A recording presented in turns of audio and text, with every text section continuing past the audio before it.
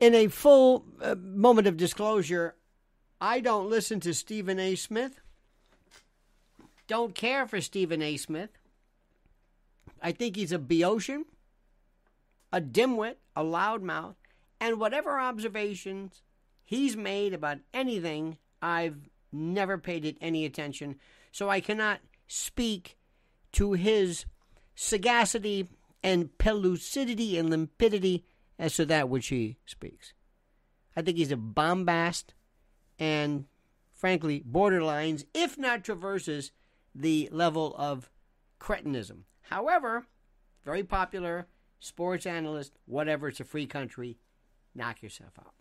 Jason Whitlock, also not particularly familiar with him, saw him a couple of times on Tucker and immediately turned it off, because if there was someone who probably exemplified, let me clean this up, no shite obviousness, it's Jason Whitlock. So you got two people.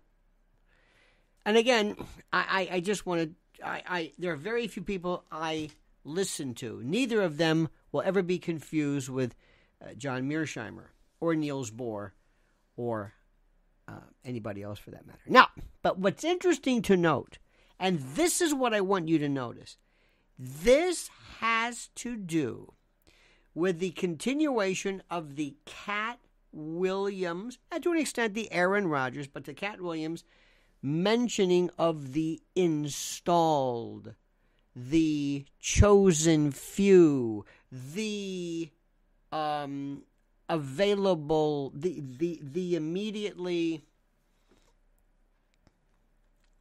acceptable, the approved. Hollywood, as you know, we call them the chosen few.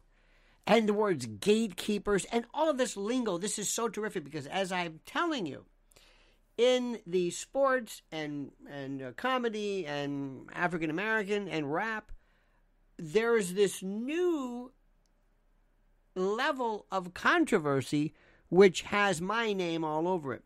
It deals with what is called by some conspiracy theories. Mr. Whitlock is called a right-winger, a racist. That's it. Say no more. You do know that there are no white supremacists in the world. None. None. And this may even surprise you even more. There's nothing against the law about being a white supremacist. You could be a white supremacist, a black supremacist, or a white inferiorist. Whatever you want. It's an ideology. And it's one of these bumper sticker playbook, echo chamber kind of, nonsense, this rubber stamp phrase, which means nothing. But what's happened is that Whitlock has taken the more of the conservative take, and that immediately is met with disfavor. So you know what? I like him. Anybody who goes against the grain, I always like. I may not particularly care for. For example, there are people, I always thought that the Sex Pistols, I hated their music, but loved what they did. Loved what they meant. Loved the reaction of people from their particular music, though I don't like the music. Does that make sense to you? Okay, good. So we have that. Aaron Rodgers this past week. Aaron Rodgers and Jimmy Kimmel and this bitch-slapping nonsense, this little kerfuffle, this catty, I don't know what that was.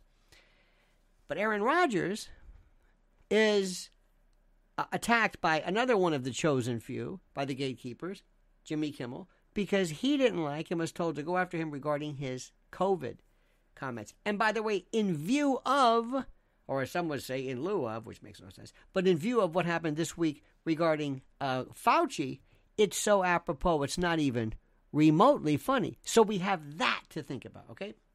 Then we had, of course, the inimitable, the ineffable, the one, the only Cat Williams, who talks also about those who are installed, those who are placed, those who are the chosen few, from what appears to be some higher level, he calls it Illuminati, shadow government, that group of people.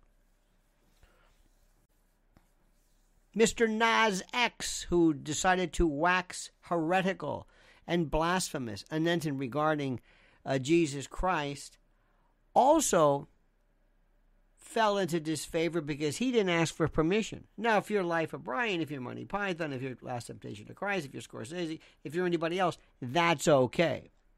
So what I'm trying to say here is simply this. Again, Stephen Smith, I think, is a cretin. But that doesn't mean you can't be very successful at what he does. And again, I'm hesitating somewhat because I don't know what he says. But like someone years ago said, old trial lawyer said, you don't have to eat the whole egg to know it's rotten. And you don't have to watch an hour and a half of the best of Mr. Smith to realize that little Stephen is as I said, borderline cretinous. But my friend, I think this presages, it portends, it waxes vatic, pythonic, it augurs the future. Reading the entrails of the beast, 2024 is going to be a reevaluation, a reestablishment, and a destruction of what used to be called the usual suspect, the accepted, the blessed. Jimmy Kimmel, you're fine. Look at Hollywood. Barbra Streisand, George Clooney, Spielberg, the usual. Oprah. One of these. Who the hell is Oprah? Where did this come from? It's almost like, and I'm not making any connection, but it's just like Epstein overnight became, he's a financier, he's a hedge funder, he's a currency trader. Where did he come from? Nobody's yet to ask that. We'll get to that. I'm making no comparison. I'm making no suggestion. I'm just saying, nobody's ever asked, Oprah, where did this come from? What did you do? You haven't, what is this? But I mean, listen, let's face it. She's blessed. She's one of the chosen. She's there to follow the orders of the shadow government. Do what we say, and you will be rewarded handsomely. The same way these folks in big tech. These great stories about how, Mark Zuckerberg was at his Harvard class. He said, I think we can come up with a way to let people, and then Facebook was born. Yeah, okay, all right.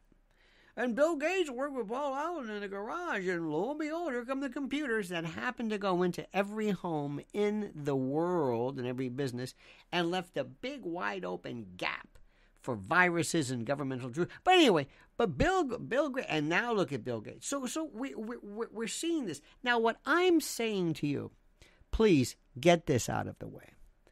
I'm a conspiracy theorist. Thank you. Translation, you're right.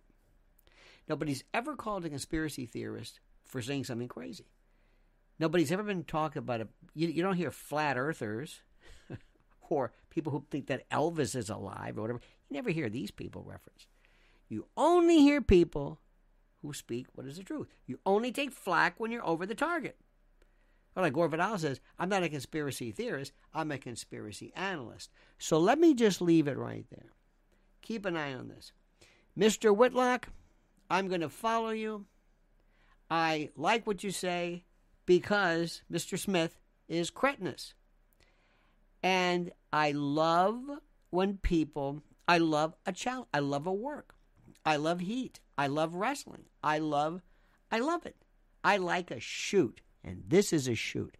And when this Boeotian, this monosyllabic little Stephen comes out yelling this, I love it. I would be less than candid if I didn't say to you how much I loved it. Now, what do you think about it? Who's right? Who's wrong? In the Smith versus Whitlock kerfuffle, the throwdown, who do you think's right? Who's wrong? Thanks for watching. Please like the video, subscribe to the channel, and comment as you see fit.